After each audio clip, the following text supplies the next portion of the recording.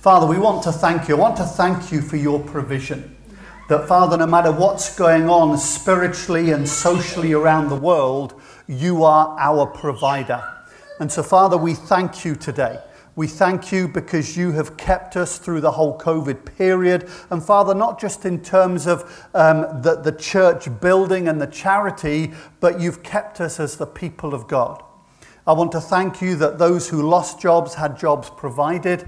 Lord, I want to thank you that you've kept people and that you've kept your provision going, and we bless you for that. And Father, as we look at your word today, as we look at the future, I want to pray that you would speak to us, that you would lead us and guide us in Jesus' name. Amen. We've got 3 Sundays. This is the first, and we're going to do 3 different things over the 3 Sundays. We're going to look at behind us, what's happened and what have we learned from it. We're going to look at the present, what's going on now, and then we're going to look at the future, what is God saying for us about how we go forward. All of it needs to come under this understanding that Jesus is Lord. Let me just say, before we do anything in the next 3 weeks, because some of the stuff is going to be quite challenging. But let me tell you, we are in good company, because if you've ever read through what the Israelites went through, if you've read through the book of Acts, the word challenging is probably a normal word. But we come from a position that Jesus Christ is Lord.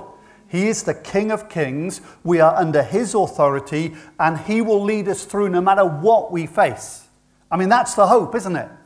The hope is that we come to Jesus and he gives us an internal peace, and he is with us and he walks through. He gives us spiritual power, and we see God's power released through our experience no matter what is going on. And so I want to start by looking back. What have we learnt over the last 18 months? I'm sure I could get each of you to come up and to share about what you've learned over the last 18 months, and there are things that God has spoken to us. What are some of the questions that come out of 2020? Well, I've been chatting with a fair few of you over the last year, and one of the things that people have mentioned is they want something more. Don't know about you, but I can put my hand up to that. I want something more. We've recognized that how church was is not how we want it to be. We want to gather together, but we want more. Now, here's the problem. Something more is a little bit elusive to define. Now, I'll explain that a bit more as we go down. We've also been massively challenged about holding on to our faith. In what we've seen in the world, we have never seen as fast a shift of values and things as we have in this last year, let me tell you. I personally believe that we are in an era-changing moment. I believe that what we are going to see in terms of change will be as much as it was when the Reformation started in the 1500s. We are in a massive transition in society, politically, within the world, and COVID in many ways is just a catalyst that is pushing that thing on. We've got to ask the question, what is God saying, which we'll come on to in a moment. COVID essentially closed all churches, not just in the UK, but across the world. And I want to ask you a question here. Why did God allow that? There is always a purpose to what God allows and to what happens. Now, certainly towards the beginning of COVID, my inbox was inundated about the end of the world is near. Yeah, I don't know how many conspiracy theories, and COVID is this and COVID is that, and we're in the book of Revelation, and this could be the mark of the beast, and all kinds of stuff that comes on. And let me say to you that that is not unusual in every single crisis that occurs. Those of us that can remember back all the way to 1999, I think, Grace, you were born that year, weren't you? Though can remember 1999. I remember 1999 On December the 31st, I was in Germany, I was on this mountaintop, and all the city was there, lights, and I was thinking, I wonder if it'll all go off now.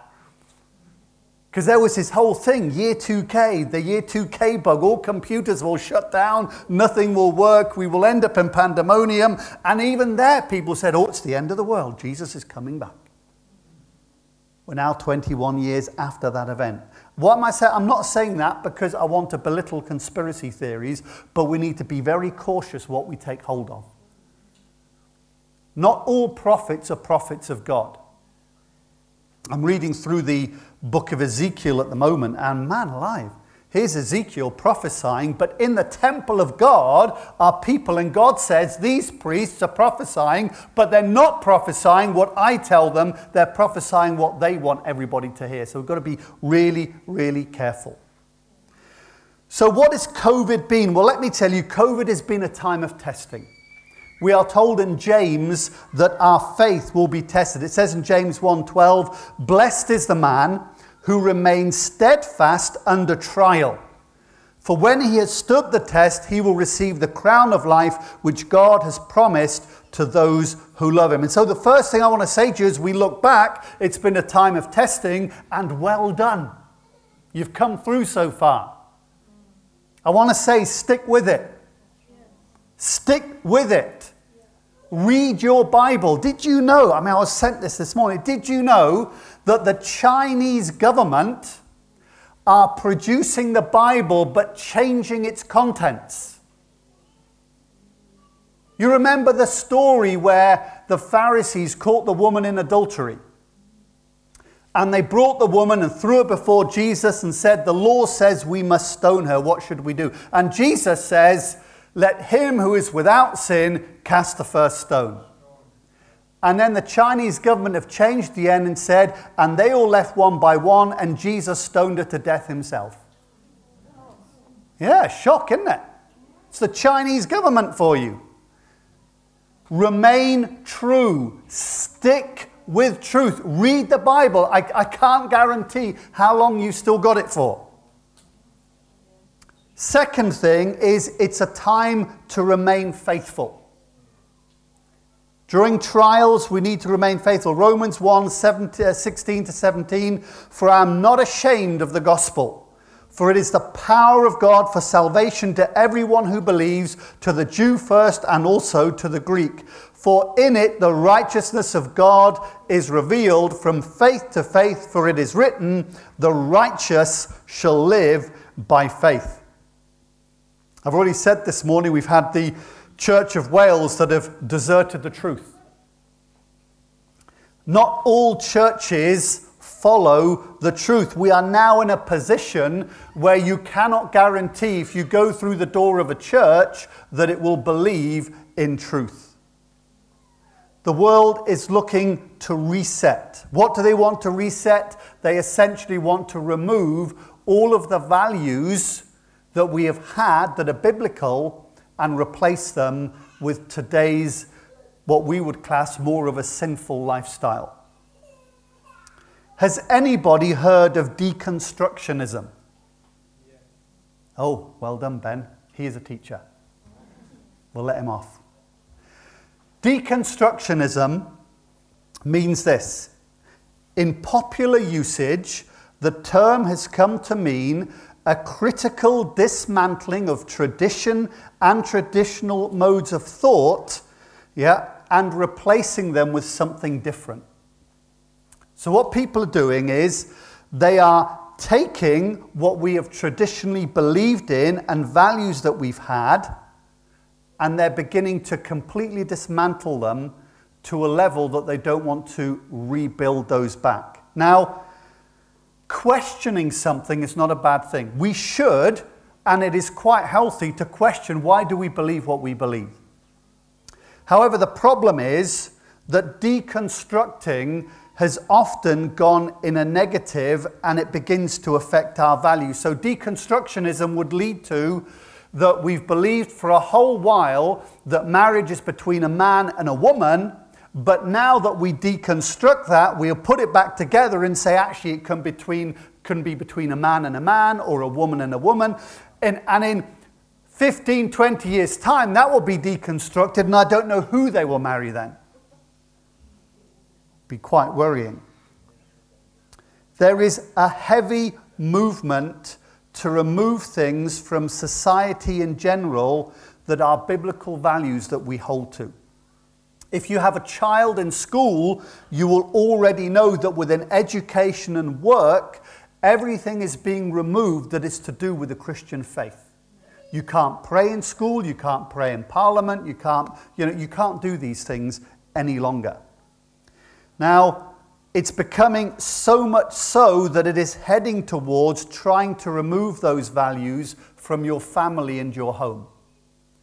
If you, last year, actually the year before, I'm sorry to say this, but the Scottish government in particular is really keen on attacking family values. They have tabled something 2 or 3 times, I believe, where they want a social worker to have more rights over a child than the child's own parents. Imagine that for a moment. What you say should go in your family, the social worker comes and says, no, you have to teach these values to your children. Wow. Doesn't that kind of taste of a totalitarian regime? So we live in times where we need to be cautious. We live in times we need to pray. Let me tell you, prayer is one of the most important and powerful things that we can do. We should be more on our knees praying than we should be doing anything else. We need to immerse ourselves in the Scripture. One of the challenges is that people are no longer believing the truth of Scripture because they're not reading Scripture, and so they're not understanding the changes that come. Have you ever heard of the kind of story about how do you boil a frog? Anybody heard that one? So they say if you want to boil a frog, if you boil the water and throw the frog in, he'll jump out because it's hot. But if you put the frog in cold water and then you gently bring it up to a boil, because the temperature change is so slow, the frog won't notice and it will boil to death. Now that is a very good illustration of what can happen to Christians if they don't remain with the truth of Scripture. We need to stick with what the Bible teaches us. And we also need to keep in close step with the Holy Spirit. One of the things I really believe quite strongly is that we need to re-emphasize the baptism with the Holy Spirit. There's something more that people are looking for, I personally believe, is the baptism with the Spirit. It is life in the Spirit. Are you frustrated with a lack of spiritual power? Do you find that inner peace and joy is not there as often as it should be? These come from a baptism with the Holy Spirit. And the baptism with the Holy Spirit is very clearly, if you read through the New Testament, a separate event to the event of regeneration or salvation. When somebody makes a profession of faith, they do receive a measure of the Holy Spirit from the Holy Spirit, but the baptism with the Holy Spirit is where Jesus baptizes people with His Spirit, and the two are not the same. I could spend all morning and go through Scripture to teach you that. I'm in good company here. Martin Lloyd-Jones believed that. He taught that. We need a baptism with the Holy Spirit. Think about this for a moment. Jesus was the sinless Son of God. And before he did any ministry, the first thing he did was be baptized in water and then baptized in the Holy Spirit. Now, if he needs that, we need that. The disciples, they'd walked with Jesus for 3.5 years. They'd heard all of his instruction. They saw miracles. They were even part of casting out demons and healing the sick. And yet Jesus says to them, just before he goes up into heaven, he says to these guys, he says, remain in Jerusalem until you receive power from on high, which is the baptism with the Holy Spirit. And we need to re-emphasize that. We need to be endued with power from on high. Let me tell you, knowledge in our minds is not sufficient. We need power. We need power. The early church had power. And I want to encourage you, seek the baptism. And if you've been baptized with the Spirit, speak in tongues and continually seek a fresh infilling. Make it a daily request. And the final thing that we need to do in this section here is we need to continually meet. You know, the challenge is over this last year of COVID and a half, some people have not returned to church. And it's not necessarily been because, you know, they're still fearful of meeting together, but there is a habit that has been developed. I mean, you know, when it first started, it was quite nice, wasn't it? I mean, you could have a cup of coffee in the morning, put your feet up on the sofa, and you could watch the message and thought, this is quite nice. But it's not the same as being together, is it?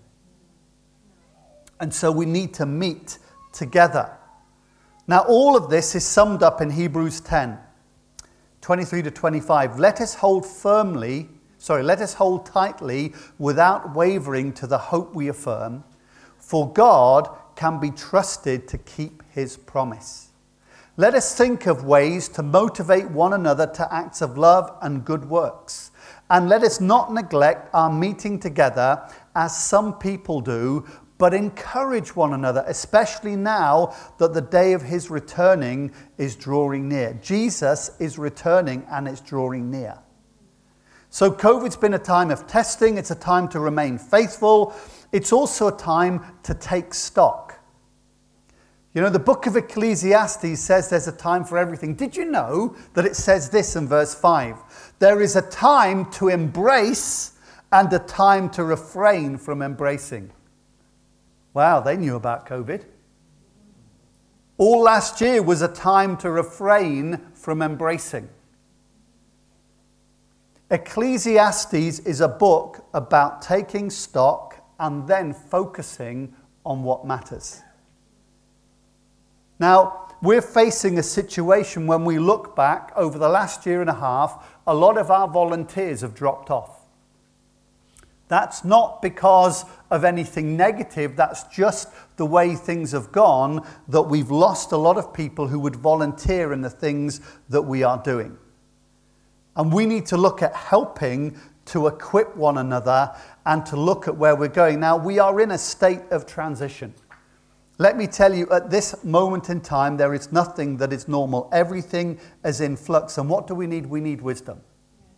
If you want to pray one scripture over yourself and the church, this is the one. 1 Chronicles 12:32. From the tribe of Issachar, there were 200 leaders of the tribe with their relatives. All these men understood the signs of the times and knew the best course for Israel to take. Don't we need that today? And I want to encourage you, pray that prayer. Lord, help us to understand the times that we're in and help us to understand what we need to do. Now, out of this is also what have we learned? I've learned we need to equip people better. We really need to help people to be better equipped. What do I mean by that? I mean that if we are being scattered into our community, I want to have the confidence that you're confident in leading people to Christ and in discipling them. You know, it says that in terms of a rough timeline, between Jesus going up to heaven and Stephen being martyred was a gap of just under 2 years. So just think about this for a moment. So Jesus says to the 12, go and make disciples of all nations, Matthew 28, baptizing, teaching them. Yeah. He says that, and then he goes up to heaven. Then you have the day of Pentecost, 50 days later. And then on the day of Pentecost, 3,000 people are added to the church. So you've got really 50 days after Jesus was taken to glory, 3,000 people get saved. And then it increases to 5,000 people. Now, between Jesus going and the martyrdom of Stephen is just under 2 years. Why am I referring to the martyrdom of Stephen? Because when Stephen was martyred, a persecution broke out in the church and everybody except the apostles was scattered out of Jerusalem. And here's the thing. It then says that wherever these disciples went, they preached the gospel and people got saved and they made disciples. They did that with less than 2 years of being saved. Now, I could ask you, how many of you have been Christians for longer than 2 years? And we would put our hands up. And so that means we should be able to send you out and say, hey, guys, go. Wherever you go, go and make disciples. Preach the gospel, heal the sick. Go for it. And so we've recognized that we need to focus on that because God may scatter us. We may find something other than COVID that comes to do that. We also want to see more of God's glory in our meetings. We want the presence of God to come in. We want people to be able to come in and sense the presence of God. I want to encourage you this morning. Jesus has made promises, and his promises are yes and amen. What does that mean? Amen is yeah. That's kind of a double stamp. Jesus' promises are always yes. When you read those promises in the New Testament, they are for you, they are for your children, and they are yes and amen in Jesus. Jesus is not like our governments and our political leaders. You know what? They promise so much and deliver so little. And Jesus promises much and he delivers even more. I mean, think about Jesus' statement to his disciples when he said, guys, what I have done, you are going to do, and you're going to do even more amazing things. Do you believe it? Do you believe this morning that God can use you to do what Jesus did and to do even more amazing things? Because that's what's written.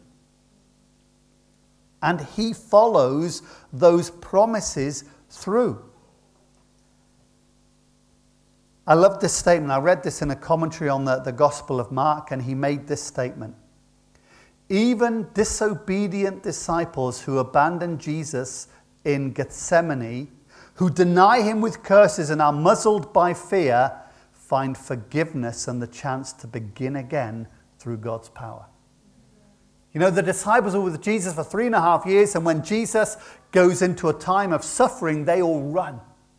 And Peter, one of his close three, denies him 3 times with a curse. And Jesus restores him and says, hey, there's hope.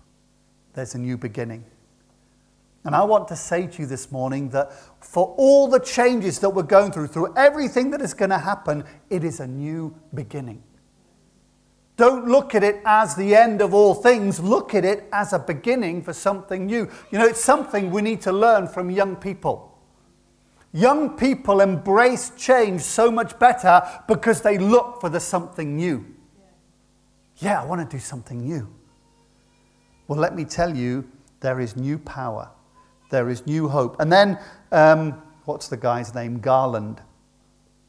He says this, that he's a scholar, and he writes this, and I think this is so apt for the day that we're in. He says, the question for us is, therefore, the same as it was for those early disciples.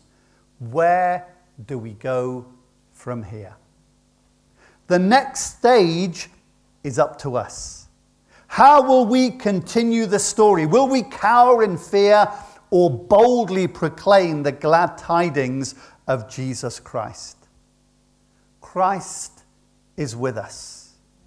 He has not deserted his church. There are churches in India, in China, in Afghanistan who have a much tougher life than we have, and Jesus is with them, and he is also with us. Jesus is not some 2,000-year-old has-been. He's not one who's lost touch with society. He understands better and he knows what's going on. Remember, Jesus commanded the demons and they obeyed. He healed sicknesses. He commanded nature and it did what he said. He overcame Satan. He died. He rose from the dead. He's seated on the throne in heaven, high above all authority. This is our Jesus. We can have full confidence in him. And I say it because I don't want you to be discouraged. I do believe we are coming to the end of an era, but we are beginning something new, and God will make a new way for us through it. God consistently knows how to make something out of nothing. Now you think the Israelites, I laugh now, but I would not laugh if I was in their context. The Israelites, they were freed from Egypt, absolutely freed. And then there's the Red Sea. And the Egyptians behind. There is nowhere to go. We are backed into a corner. What does God say? Hey, Moses, you see that stick you've got? Just wave it over. Can you imagine? What's that going to do? The Egyptians are there. And you tell me to wave a stick over the water. So he waves his stick. And then this wind comes through and whoosh. And where there was no way, God has made a way. And you know what? And even the little detail, God dries the ground. He doesn't make them walk through mud. I mean, that's really thoughtful, don't you think?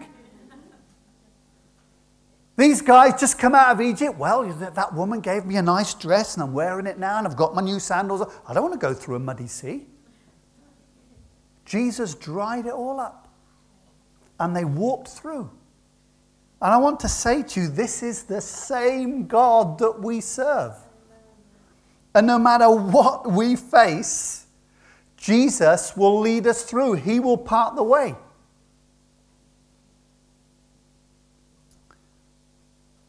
Don't know where I wrote it, but I'll look at it next week because time is gone. God has a plan for us. I want to speak over you the word that was given to Esther for such a time as this. You were born for such a time as this. You are the age that you are.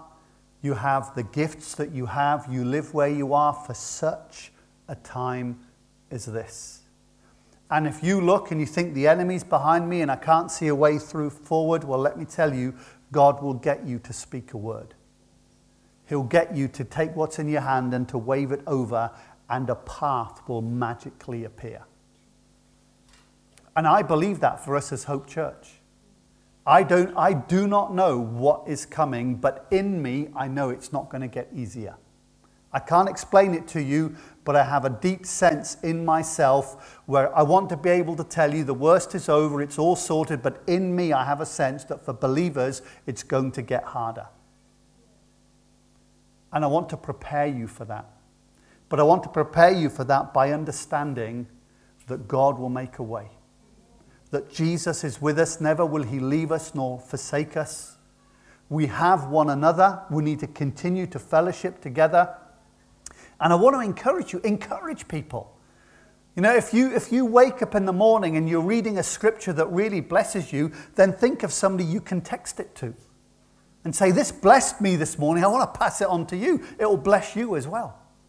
Pray for one another. That's the most powerful thing, pray for one another. If you are baptized with the Holy Spirit, if you speak in tongues every day. You know, I find I can't speak in tongues quietly. I have to speak it out. But when I walk around speaking in tongues, I can just feel the strength that comes because it builds you up. And so I want to encourage you. There is a new road ahead for us, a new way. We've not gone this way before. Don't look at the things behind. I want to finish with a scripture this morning from Isaiah 43. Forget the former things. Do not dwell on the past. And let me say this with all the love in the world, the past needs to stay behind us. The past was good in what it did. You know, one of the things that I think is always a challenge is people say, oh, because you're changing that, does that mean what we've done is wrong? I said, no, it's not. It was the right thing for that time, but it is no longer the right thing going forward. And we need to be prepared for that. Our church and what we do may look radically different in 5 years' time. We may not be sitting in rows facing forward. Ooh. We may not be in a building at all. Who knows? And so we need to say, Lord, we thank you and bless you for all that's been done up until this day, but we forget the former things. We do not dwell on the past. See, I am doing a new thing. Now it springs up. Do you not perceive it? And I want to pray today that you perceive it. There is a change in the air. God is doing something new, and we have the amazing privilege to be a part of it. What an amazing thing in God. Let's pray. So, Father, we want to thank you. We want to thank you that we've not come where we are today by chance. I want to say that to you. You are not here by chance. Your gift and your calling, it's not dormant. It's not something that is not active. It has been prepared for such a time as this. And the Lord will say to you this morning, you will do the things that he has been doing, and greater things will you do. And Father, I pray that over each person here this morning, from our children to those of us that are over 80, just pray that we would know that we will do greater things, that we've been called for such a time as this. And so, Father, we thank you. We bless you, and we ask that you would make a way where there is no way. And I want to pray that in our hearts we would be filled with faith, because God will make a way. And so, Lord, we bless you today, and we thank you for your goodness and faithfulness. In Jesus' name, amen.